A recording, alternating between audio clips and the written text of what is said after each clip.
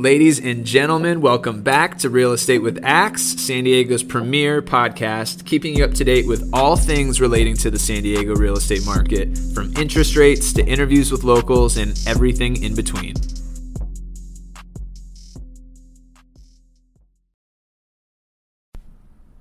What's up, guys? Welcome back. Real Estate with Axe podcast. I am Matt Axelson. This is episode 17, if you can believe it. We're only going to be covering 5 things today. So the first one, kind of an update, a status update on housing inventory around the country. We'll get updates on new listings week over week. Second thing we're going to look at is our interest rates. We're currently up at a 7.74 for our 30-year fixed. We'll dive into that. Third, rental prices. We'll kind of look at a year-over-year appreciation data and see, are we stagnant? Have we been growing? I think that's going to be some good news for most of you. The fourth thing, Goldman Sachs has updated their national forecasting for volume of listings, for interest rate projections, all sorts of things. We'll dive into that. And then lastly, our guy Lance Lambert from Fortune.com put out a new chart showcasing 50 of the top metro markets in America, how they've appreciated month over month, year over year, year to date, down from peak, and lastly, appreciation from March of 2020. So that being said, let's jump into the episode. All right, guys, so let's jump into inventory. So we're going to look at the weekly inventory shift from September 22nd through the 30th. The inventory rose from 527,000 and change up to 534,000 and change. So a net positive increase of over 7,000 units. That's incredible. Same time last year, we moved up about 4,500 units. So we're continuing to eat into that margin. We're almost to the inventory level of 2022 in terms of year over year data. So we're eating into that margin. This is a good thing. Our inventory peak for 2023 is actually right now at 534,746 total active units around the country. Like we said in previous episodes, this is a really good thing. It's, we're getting more new listings than we're typically used to seeing in this time of season. So end of summer, beginning of fall, we typically have that cyclical nature of less listings going into the winter. That said, we've kept up a really great pace the last month or so. And so I think we're going to continue to see this trend probably for another month, and then we'll see it start to, trickle down. So something that goes along with inventory data and things that we're seeing here are price corrections, right? So as we see inventory starting to trickle up, we'll probably see that price correction percentage of listings trickle up as well. So price cuts for last week over the last 3 years. This is this data. So last week in 2023, 38% of all active listings saw a price correction or a decrease in their asking price.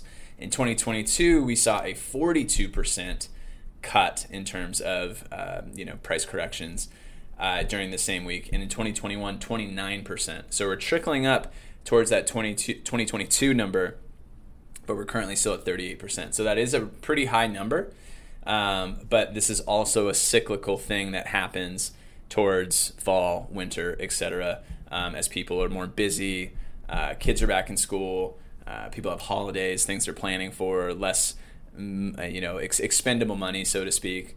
And so you see that happen typically. So this is something we expect to see.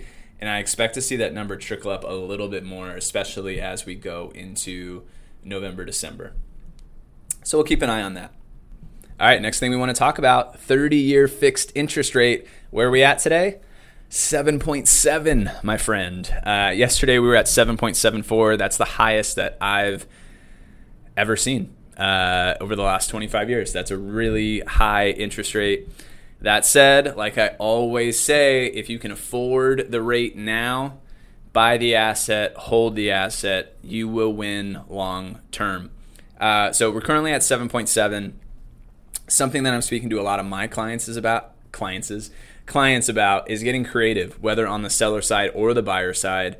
You need to make sure that the way that you're structuring the deal, the way you're structuring your offer, or countering a buyer, for instance, is benefiting both sides. Where if you're on the buy side, you want to reach for a number so then that way the seller feels good about where they're then settling following the credit that they give to the buyer. So a lot of offers that I see now, the buyer is, let's say the property is 1.3 million.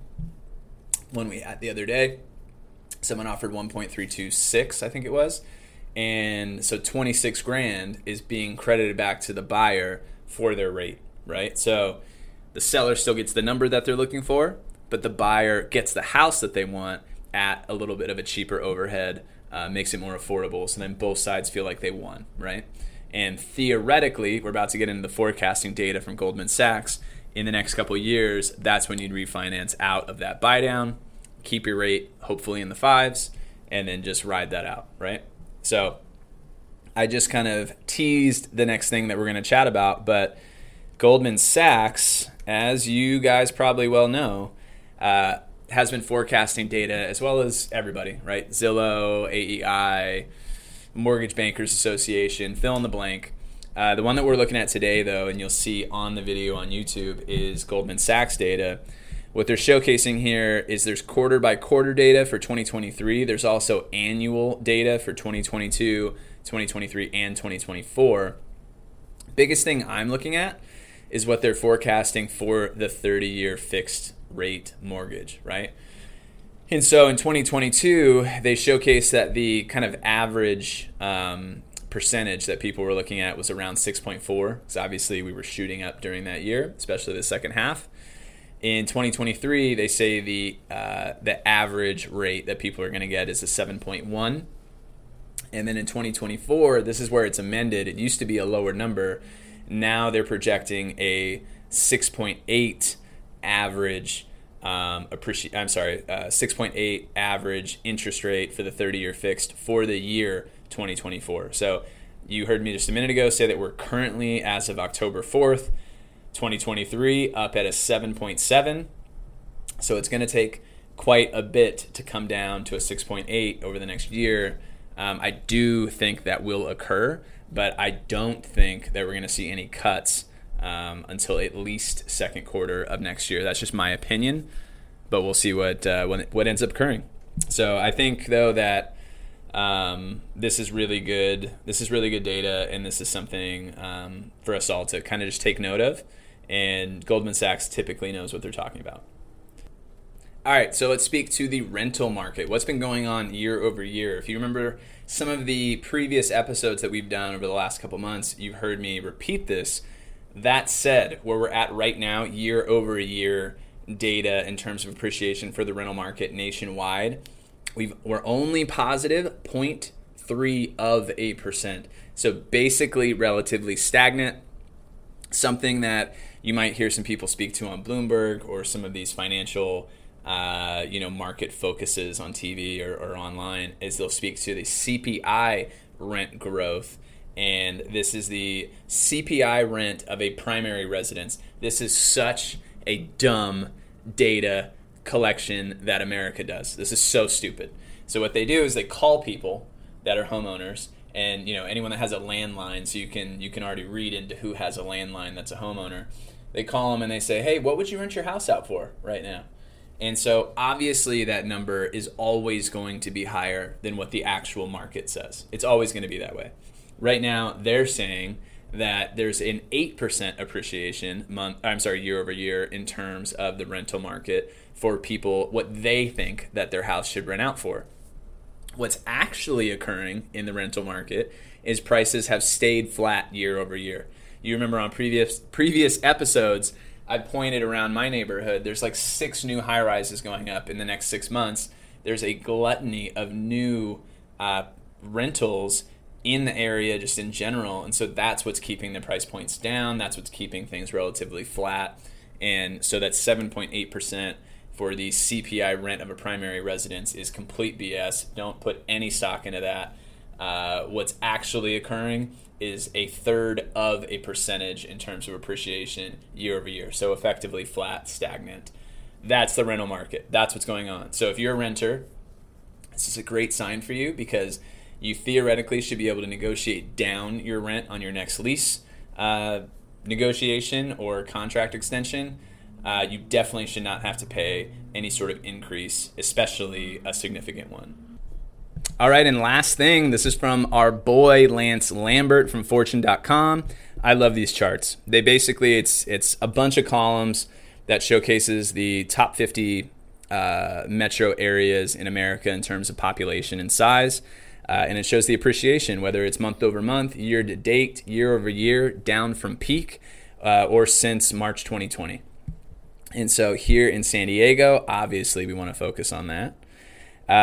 San Diego, positive all the way across the board. This is fantastic. So month over month, we're up about a third of a percentage point.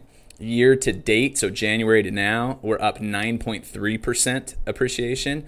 Year over year, September through September, we're up 5.5%. We are currently positive, and we have appreciated from our peak previously. They don't have the exact number, but we are in the positive. And then the last column that they showcase is our appreciation from March of 2020, and we're up 47%, over 47%. So great news all the way around if you are a San Diego resident, especially if you're a property holder here in San Diego. If you bought your house prior to March of 2020, you're sitting on some serious equity, so congrats to you. Even if you purchased your house last year, a lot of these cities here, they're negative. A lot of these people are underwater. You already made money. You could sell, make money, not worry about it. You're not underwater. You're feeling great. So shout out to all you guys. So that's the pod today. We're keeping it simple, keeping it easy. Make sure to watch it on YouTube if you haven't already. I showcase all the charts that I speak to on this pod. That said, if you have any questions, definitely leave them in the comments on YouTube. Shoot me a DM on Instagram. I'd love to chat with you about any of the stuff that I cover. And if you have any ideas or things that you'd like me to share or speak to on future episodes, let me know. But that said, I want to leave you guys for the rest of the day. Have an incredible evening, morning, afternoon, whenever you're listening to this. And I'll catch you guys next week. Peace.